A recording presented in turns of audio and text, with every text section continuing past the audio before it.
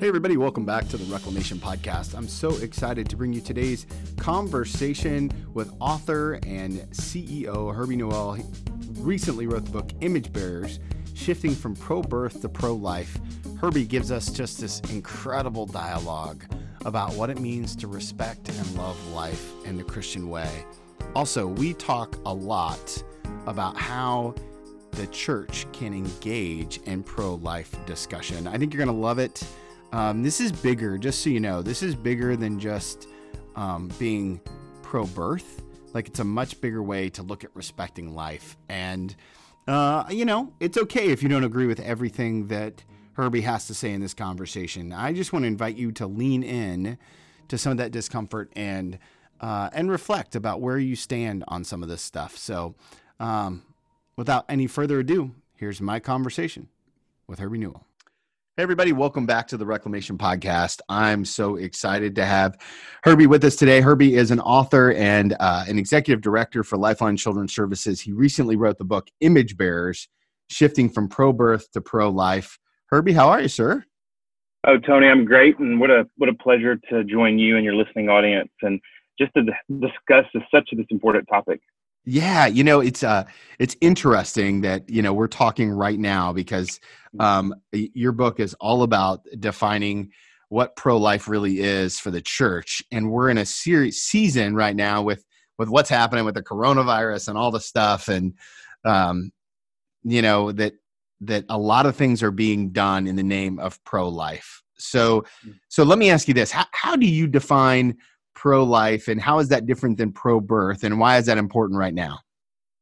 Yeah, so really, even in the reframing that discussion to say we want to be pro-life and not just pro-birth, the whole thing is, yes, we care for life in the womb, and yes, we want to advocate for the most vulnerable life, which is life in the womb, which could be facing an abortion. We want to advocate for that life. We want to advocate for laws against abortion. We want to be absolutely pro-life when it comes to life in the womb, but we also want to be pro-life once that life hits the air, once that life is breathing, and once that life is living outside of the womb. And I really believe we back up our pro-birth stance by our pro-life stance, in the way that as we are showing that we care for all life, it just makes it so much more palatable when we say we don't believe that abortion should be allowed. And so, even as you asked, in this coronavirus world that we're living in right now, I think the encouraging thing that I've seen, Tony, even is that secular America and our secular world is placing such a value on life, and a value on life that we really didn't even have. I think of even in the Scandinavian countries, which have led the world in euthanasia laws and radical euthanasia. Even Denmark and Sweden had laws as recent as last year that they were debating over about forced euthanasia at a certain age for their citizens.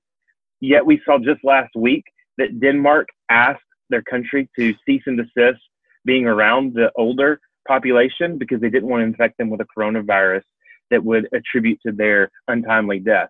So you see that in times of absolute panic, in times of a world pandemic, really our value of life starts to come to the forefront.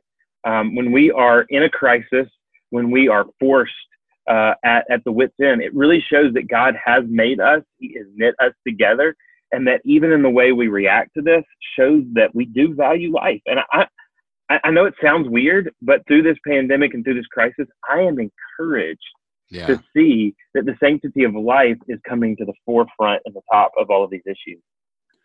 I love that. And so you currently work as the executive director of Lifeline Children's Services, which covers a myriad of different ministries. You've written this book. Do you feel like that this is something that God placed on your heart, or is this, how does one become ultra passionate about being pro-life? Yeah, it's funny. Even in the book, I talk about that being pro-life means that we encourage godly men that are leading in this discussion, godly men that aren't waiting for their wife to be the first one to act, that aren't trying to follow the lead just of their wife, but are leading even their families and their communities and their churches and their businesses in being pro-life. And the funny thing is, it was my wife that led out in our own story, which is where part of that conviction comes, but also part of the beauty of how I got engaged and have really spent the last 17 years of my life in this pro-life ministry. And it all started, I was an accountant. I had a very successful career, and my wife was a assistant director at Crisis Pregnancy Center. We would come home to dinner. This was pre-kids, and we're sitting around the dinner table. Yeah, back when you could actually talk around the dinner table. Yeah, without being interrupted and without, 15 questions about what does that mean or what are you talking about. Yeah, so we and our posture is we talk about each other's day, and then we pray for each other and kind of the things. Oh, would you do that before the meal or during the meal or? Yeah, during the meal. So we'd bless the food and we start talking about each other's days, and as things would come up, we'd pray for each other. I was working at a pretty secular firm and I had opportunities to share the gospel with my coworkers, and so we'd pray for my coworkers. But I tell you, when we really were engaged was when it was her time to share. Yeah. And she would bring these stories of women who had come into their crisis pregnancy center, women who were considering abortion. And I'm not gonna lie, there's this conflict of belief even that was going on, because we saw these women that weren't just thinking about abortion for convenience sake, but were in dire situations. Women that had been, molested, women that had been abused, women that were in truly horrendous situations, women that were homeless and living from place to place. And that, I think, is really where this idea really germinated, was yes, I believe that this woman should not have an abortion. Yes, I believe that baby inside of her womb is completely made and formed in the image of God and worthy of having life. However, how pro-life am I really being if we go tell that woman, hey, you need to give birth to this child, and then we tuck tail and run and never see her again? And that's what started plaguing us around the dinner table. We started praying for those women, and we started asking ourselves, how do we get more actively engaged? We started getting our church engaged for several of these women, our small group, our community, and really started to try as a family to wrap around these women. And that just, it ignited this passion in me. It ignited this passion in my wife. And it was, hey, you know what? Just saying that abortion is wrong and that God wants us to give life, it's good, but it can't stop there. And when it does stop there, it's incompletely pro-life. Yeah. So maybe this is a good time to ask if you could give us a little bit of scope, and you kind of outlined it in the book a little bit. Each chapter feels like a different opportunity to look at pro-life. But for somebody who maybe hasn't read the book yet or hasn't thought about this, what does pro-life look like in its entirety, not just being pro-birth? Yeah. And so in a sense, while each of the chapters can kind of stand alone, it is a treatise that really leads us to what does pro-life look like. And so, just starting with, why life is sacred, just where's that foundational truth on why do we believe life is sacred? Why do we fight for life? Why are we the Sanctity of Human Life crusaders as believers? Where does that come from? Why is that there? And then really just tackling abortion and talking about why abortion is such an affront to God, why it's such an important issue. If there's been any criticism that I've received at all from the book, it was like, well, we feel like you're not being strong against abortion. We feel like you're being strong on all these other justice life issues, but not strong enough about abortion. There's 3 full chapters that really talk about abortion and why abortion is an atrocity and why we have to be engaged and why we have to be doing something. But then the rest of the book is saying, well, this is also what it looks like to be pro-life. There's a strong statement to men that as we believe in our quiet places where no one else is looking, that we can get on a phone or a device and look up pornographic images or images that are robbing our soul. We're not just robbing our own soul, and we're not just being sinful before a holy God, but we're robbing the soul of our family, and we're robbing the dignity of women. And one of the things that is really hard there is a pro-life issue is being against human trafficking. And being against human trafficking isn't just speaking up against human trafficking. It's not just about helping that woman who's been the victim of human trafficking. It's about, hey, men, get off your stinking smartphones and stop looking at pornographic images, because that is one of the number one things that fuels the human trafficking industry. Every time you make a click on an image, you are economically creating a demand for human trafficking. And if godly men would start to think that way and stop getting into this idea that, hey, in the private places where no one else will ever know, I'm doing something that's just between myself. No, first of all, we have a holy God that's looking, but it is fueling a demand for human trafficking. Then it's really talking about strong marriages and strong families, and that's pro-life. and that we need to have strong marriages. We need to have strong families. We need to have families where that families are coming together around the dinner table. Yeah, our dinner table looks a lot different today. We have a 10-year-old, a 13-year-old, and a 15-year-old. And, anytime we even try to have a semi-serious conversation, the kids' ears perk up and they want to know everything that's going on, and you get the questions. And it's a lot different around our dinner table. But we've changed our dinner table that we want our kids sharing the issues that are going on with them. We want them to know that we will hear them and we will listen to them. We want them to know that our home is a safe place and that the family is a safe place. And it's our place for the way we're going to flourish as a family. And that's pro-life, right? Because my girls get an identity from my wife and from me that's completely different, right? They need their mom's strong guidance. They need their mom to teach them what it looks like to be a lady, to be a woman of purity and a woman of virtue. But they need their daddy to look at them and say, Adeline and Emily, that's my daughter's names, you're beautiful on the inside and out. And I love you because of who you are and who God created you to be. And they need to hear me say that every day. They need to hear me say that all the time. The other thing is we need to really enjoy our families and enjoy our children. Even in this time of age, of course, when I wrote it, I didn't know coronavirus was going to come, but we got kids at home right now and not in schools. And it's saddened to me that there are families that are like, what am I going to do with my kids? Right? We need to play with our kids. We need to have fun with our kids. We need to teach our kids. We need to instruct our kids. We need to discipline with our kids. And we need to be present with our kids. And what a great opportunity right now to show that we're how pro-life we are by the way our families are reacting to this stay in place and this a lot more family time. I tell a story in the book that a lot of folks have seen, and it is true, but my 10-year-old one day last year, so she was 9, decided that her brother and her sister and I were all her dogs. And so we were playing like we were dogs around the house, and it was all fun. And we're having a good time, and Emily has such a creative imagination. Of course, it was all fun and games until she told us that we were going to go on a walk. And so she took us outside. And, we just continued to pray. Now, I was not walking on all fours, but she had a makeshift leash that was around my neck and her brother and sister's neck. And we just moved into our neighborhood. And I'm sure our neighbors think that we are absolute nuts because we had people going by us and looking at us. But, I think the point that I wanted to make is I wasn't embarrassed at that moment because I was loving on my children. I was playing with my children. I was being available for my children. And I think as parents, we need to stop being so embarrassed by our children. And we need to love our children because we are sowing in them the way a father loves the children. And that's not just the way a daddy does it, but it's also the way a mom does it. Because in Genesis 1:27, God said, I put a little bit of my image in a man, I put a little bit of my image in a woman. And together they give a complete picture of the image and the character of God. And so moms and daddies need to be present with our kids to show the image of God. And that's pro-life. Also, pro-life is truly speaking out against human trafficking. It's about adoption. It's about caring for vulnerable children. It's about seeing reconciliation of vulnerable families. In our country, we have almost 500,000 kids that are in foster care. One of the sad realities of coronavirus is because you do have kids that are in school, you're going to see a lot more abuse.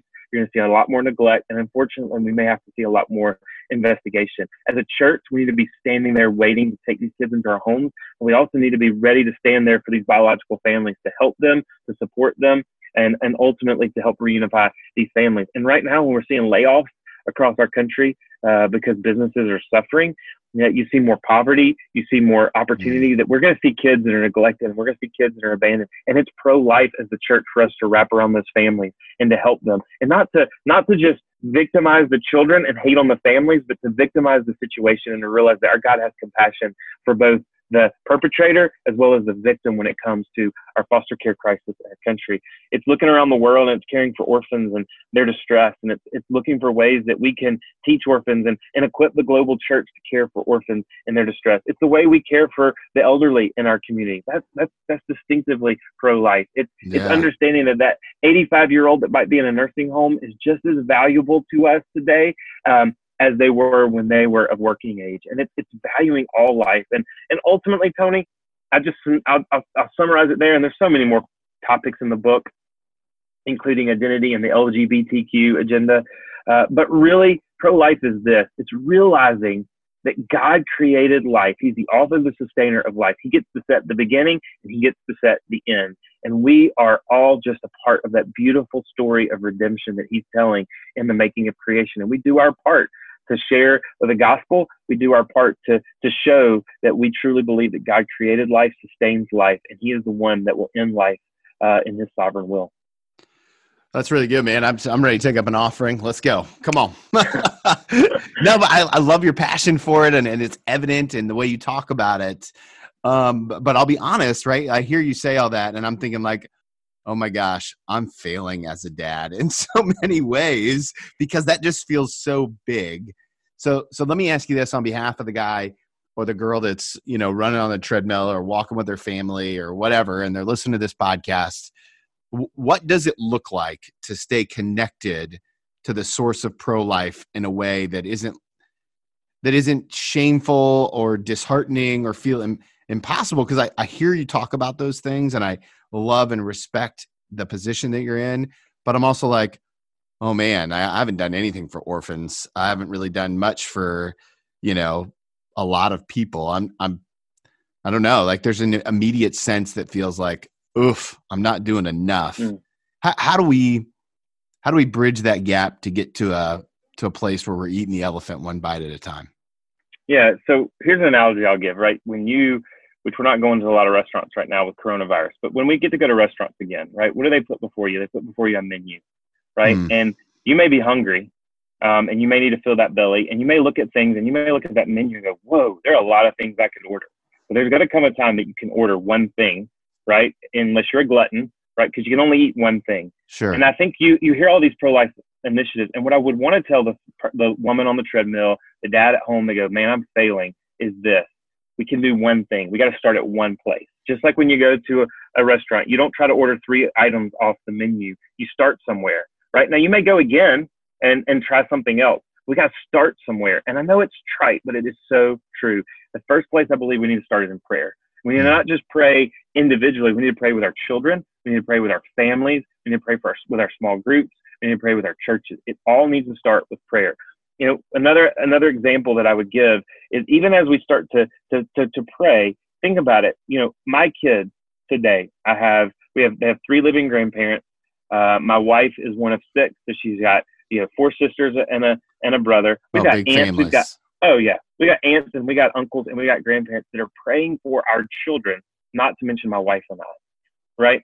And they're praying for them. They're interceding for our family and for their aunts, their grandchildren. They're the vulnerable around the world. The woman is going through human trafficking, the woman who's in the midst of considering an abortion, the orphan that's around the world, the child in foster care, the family that just lost their job and doesn't know how they're going to help their child. We need to pray for them. We need to intercede for them. And I think that's just one of the places that we have to start. And I know it's trite, but it's so true. If we really believe that our God is the maker, creator, and sustainer of life, then wouldn't we go to him on behalf of the most vulnerable? And so I think praying, but we need to not just, again, pray in the secret. We need to pray with our families. We need to pray with our communities. We need to make it a part of how we pray. Now, here's the warning.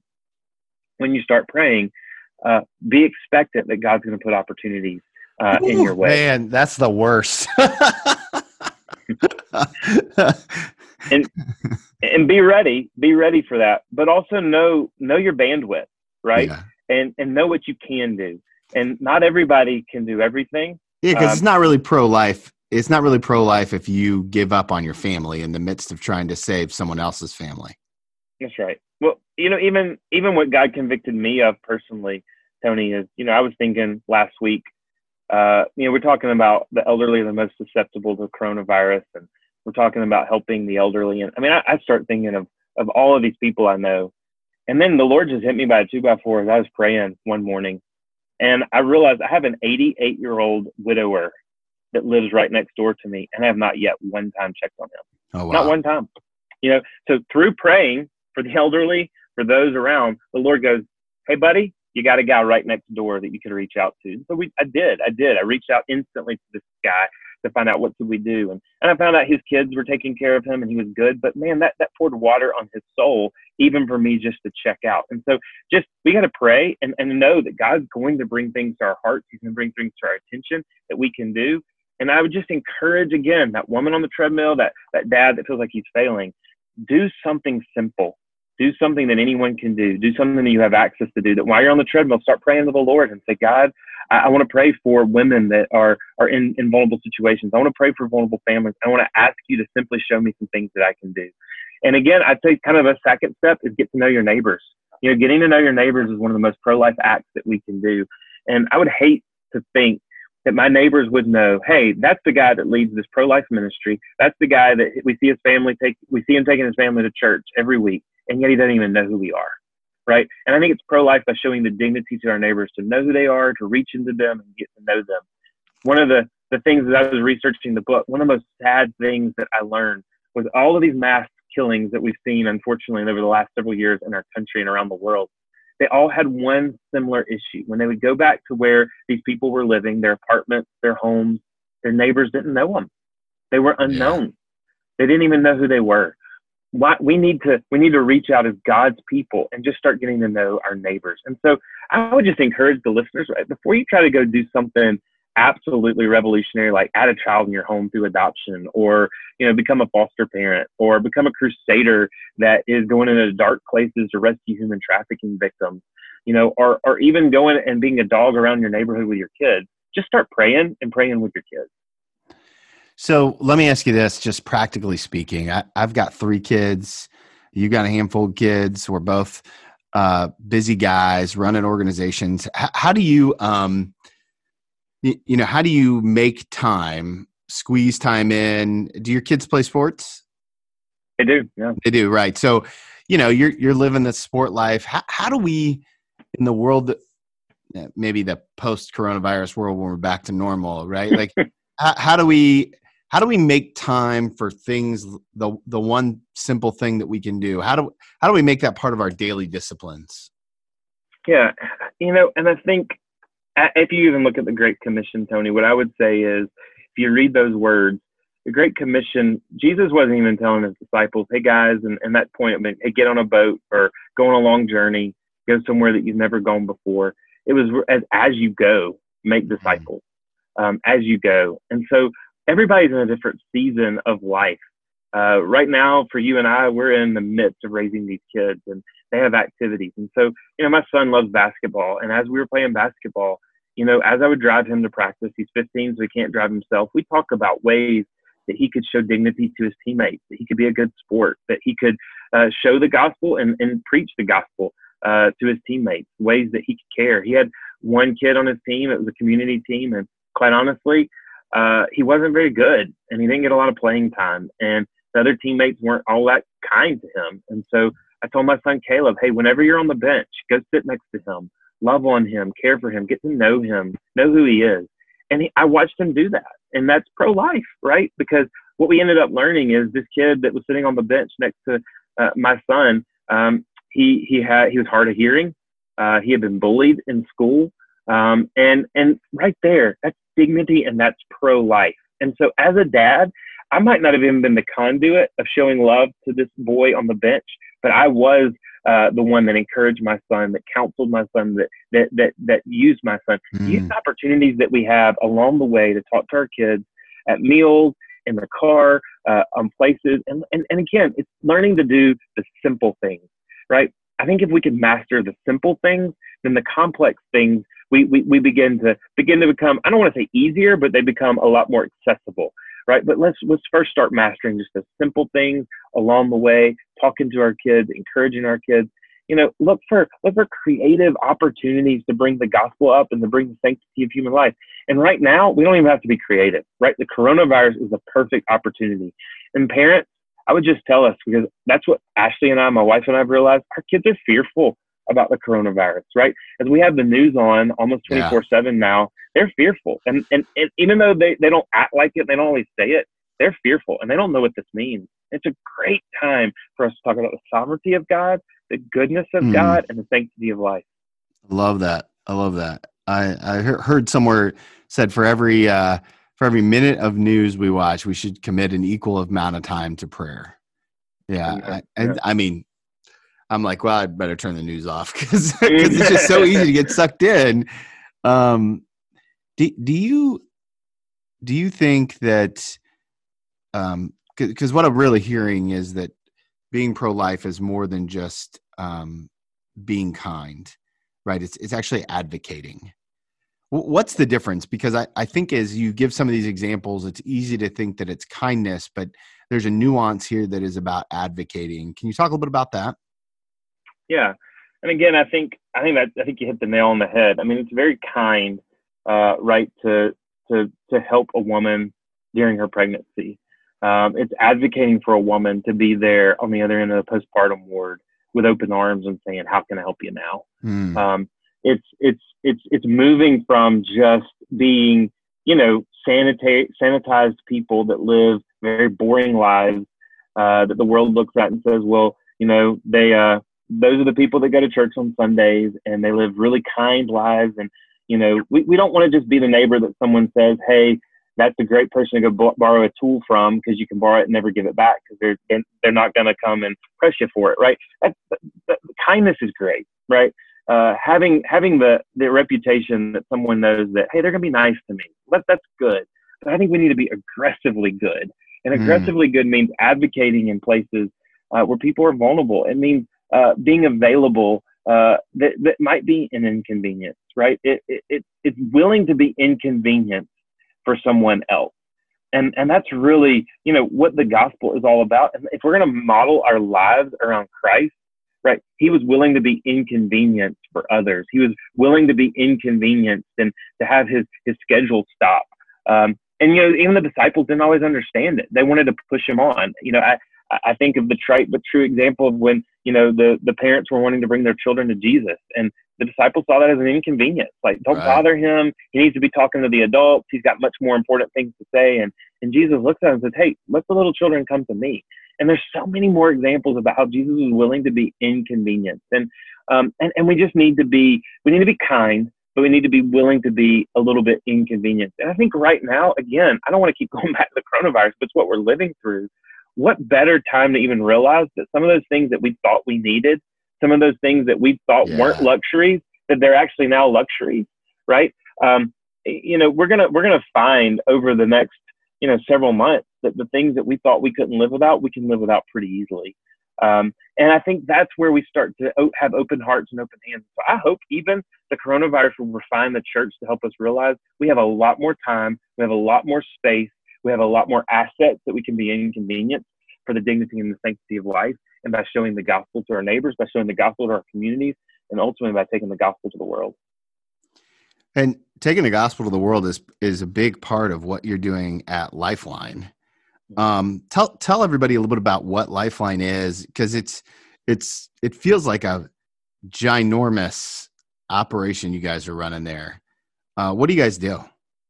Yeah, and at times it feels like a ginormous operation, and it's all just kind of trying to make it simple. Our mission statement is that we want to equip the body of Christ, and that's churches, but that's also individual members, to manifest the glorious gospel to orphans and vulnerable children and vulnerable families. And so now, certainly that doesn't just mean this big tent umbrella that we're going to do everything under the sun, because we could, but very strategically and very simple. It's about helping equip the church with practical means, educational means, to really get their people and to get their churches equipped and engaged to help vulnerable children, orphans, and vulnerable families. So that's families that are at risk of losing their children or have already lost their children. That's helping orphans around the world who do not have the support of a family, vulnerable children who are living on the streets that may have a mom and a dad that are living, but they may not be living with them, or they may not have the faculties to take care of them. But that's also then caring for foster children here in our country who have been who have been taken away from their families because of untenable situations. And it's caring for them and showing the gospel to them. That's always been manifest the gospel. It's showing the gospel in words, it's showing it in action, it's showing it in deed, and it's showing it in the way that we wrap around them. And so Lifeline wants to equip families, yes, to adopt vulnerable children that are available for adoption, both domestic and internationally. It means wrapping around women that are going through crisis pregnancies, locally and internationally, by giving them the tools that they need to be successful parents, or if they need to place for adoption, to giving them those options. It's caring for foster families. It's wrapping around families that have lost their children to the foster care system. the things I'm the most proud about over the last year is that we saw over 150 families reconciled, which means their kids came back out Wow. of foster care into their Come on. biological families. And we did that and saw that happen all through local churches. So it's local churches in Ohio, it's local churches in Alabama, it's local churches even in Michigan and Wisconsin, in about 16 different states that we're able to minister to these families through a program that we have called Families Count. It's a 6-week mentoring and training curriculum. They come to the church. They're state mandated to come to the church. Wow. The church does this state mandated course, shares the gospel, shares a meal, and then mentors these families, helping them get their children back. So it's family reunification, and then it's global compassion through orphan care. And when we think about orphan care, we're thinking about life skills and job skills for kids to help them get out of orphanages, to help them get off the streets, and to help them become productive citizens that can thrive and survive in this world. Now, one of the things that's interesting about your position is you're the leader of this organization, and you've got you mentioned it earlier, over 150 employees. This is heavy stuff, and I think it's worth asking the question: how do we deal with the heaviness of things like this, but also just, I mean, like adoption and pro-life, and when we aren't successful and being aggressively good, and like how does your team not lose their mind in it all, or maybe even more importantly, not lose their heart? Yeah, well, that's a great question, and it's certainly something that I wish I could say I have a silver bullet, and anyone could take this and say, hey, this is the way you do it. And we ebb and flow, and I, just transparently, Tony, I ebb and flow on that, right? I mean, there are times and days that are harder. Even right now, as a leader of an organization, and not just 160 employees, but those 160 employees represent 160 families. It's a hard making decisions in a coronavirus shutdown world. What does that look like? How do I best take care of my families?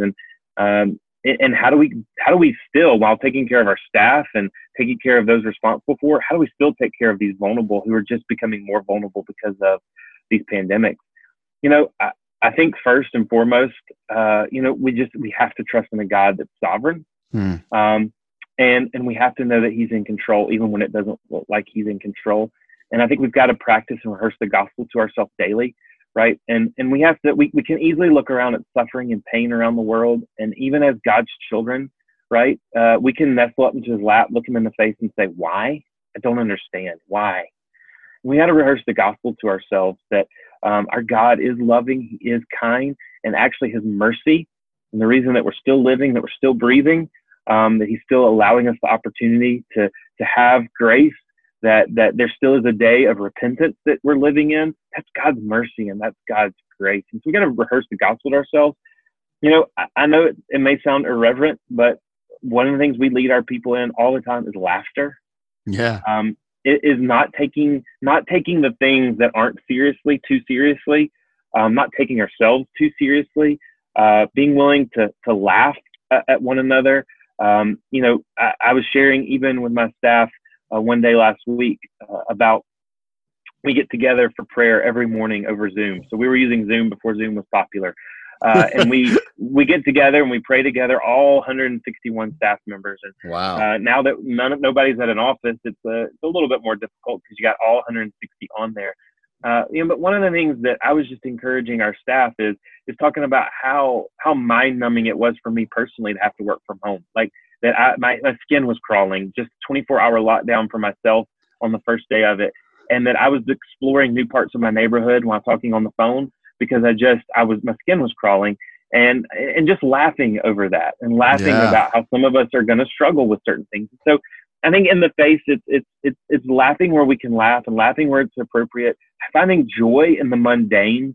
And again, not taking ourselves too seriously. When you're dealing with serious stuff, right? Where kids are being hurt, where kids are dying, where women have been abused, where families are broken. That's tough. That's hard. That's weighty.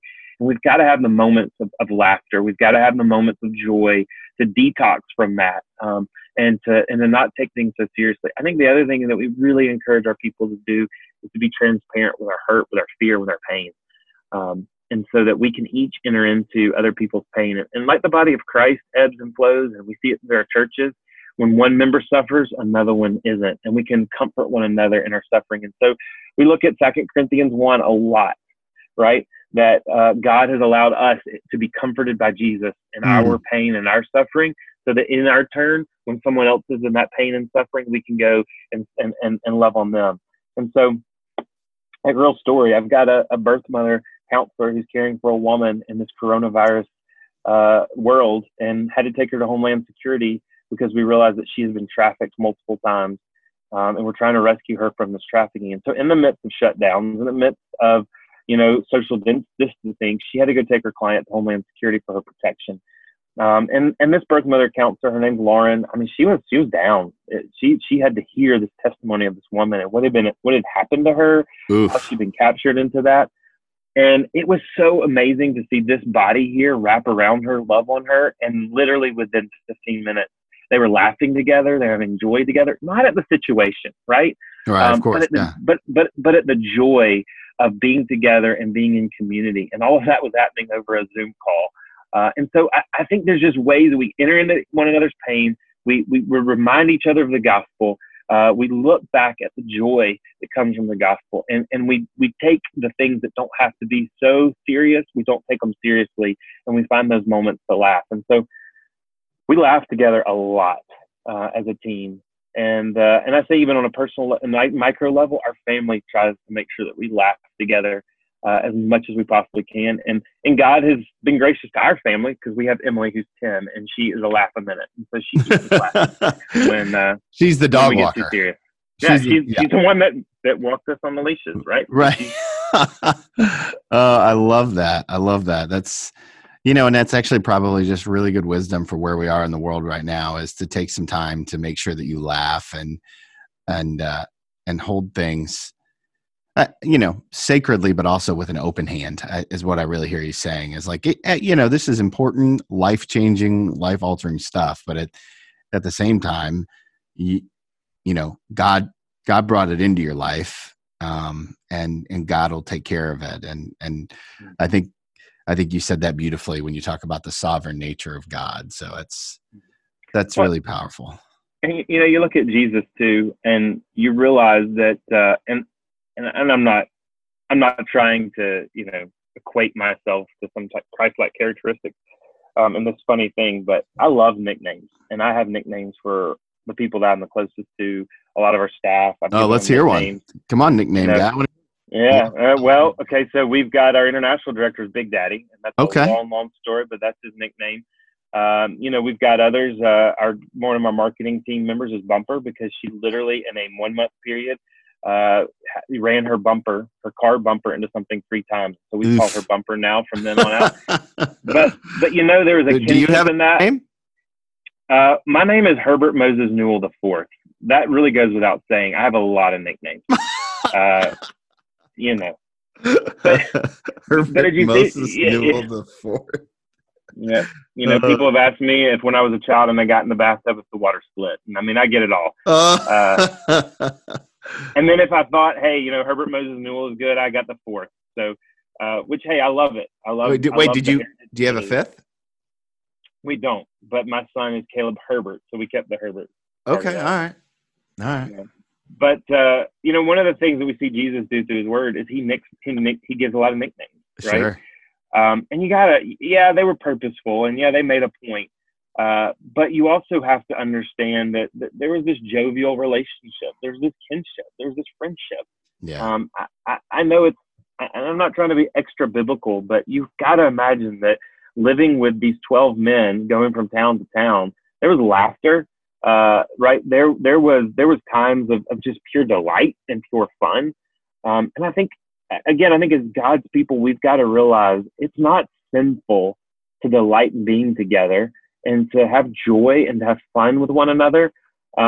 It's actually, it's a balm to our soul, and it's salve to our joints to love on one another. And so I think even, in this time, one of the things I would encourage people to do as you're even loving on and caring for the vulnerable during coronavirus is make sure that you're joining with your community, even if it's virtually, because it's so important to be together, to enjoy one another, and to just have that balm for our soul of the joy of community. That's good, man. That's really good. Lots of good stuff here. I just appreciate everything that you're doing for life, really. I mean, it sounds kind of weird to say, but that's it, being pro-life. If my listeners want to follow up with you or where to get a copy of the book, Image Bearers, Shifting from Pro-Birth to Pro-Life, where's the best place to find you on the interwebs? Yeah, so really, I'd love for folks just to connect with Lifeline. And so that's the ministry that I run. It's Lifeline Children's Services.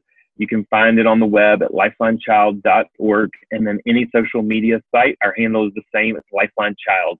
So if you look for Lifeline Child on Facebook, Lifeline Child on Instagram, Lifeline Child on Twitter, and I'm sure there are others that I don't yet know about, but I know that our team knows about. We're on there in some way that you can connect with us. So you can connect anytime with Lifeline Child on social media or lifelinechild.org. If you want to get a copy of the book, the best places to go is to Amazon. I'm not promising that they're going to ship it to you as fast as they were a month ago, but Right. I'm sure they'll get it to you. I'm and if sure you they need will. something to read while you're stuck at home, you can order that off Amazon, or go to imagebearersbook.com, and that's with an S, imagebearers with an S.com. Okay, good. We'll link to all that in the show notes. Okay, so final question. One of the things I always love to ask people is to give yourself a piece of advice. Except what I'd like to do is I'd like to drop you back in your own story. So let's go back to the very first night you felt that conviction to go after. You're sitting around the dinner table with your wife. This is pre-kids. If you could go back and talk to Herbie at that moment in your life, what's the one piece of advice that you would give yourself? Whew. So I'm going to boil it down to one. And again, be very introspective and very transparent. I would look to myself and I would tell myself, fight pride. Fight it tooth and nail every single day. The word says pride cometh before fall. And the times that I have seen, even the hardest times in ministry, I think where I have struggled the most with pride is not being vulnerable. Yeah. And not being vulnerable at the right times, and believing that the world was on my shoulders, and that I had to face the battle. And I'll tell a quick story. In the early days, the ministry was really struggling financially, and we've certainly had other times of financial struggle, like any ministry, any nonprofit, any church. Right. But it was the first time I had gone through it, and there was a particular donor who said he would give us, which at the time was a massive, massive gift, still is, $25,000. But he said, but you have to go through a Crown Bible study before I'll give it to you.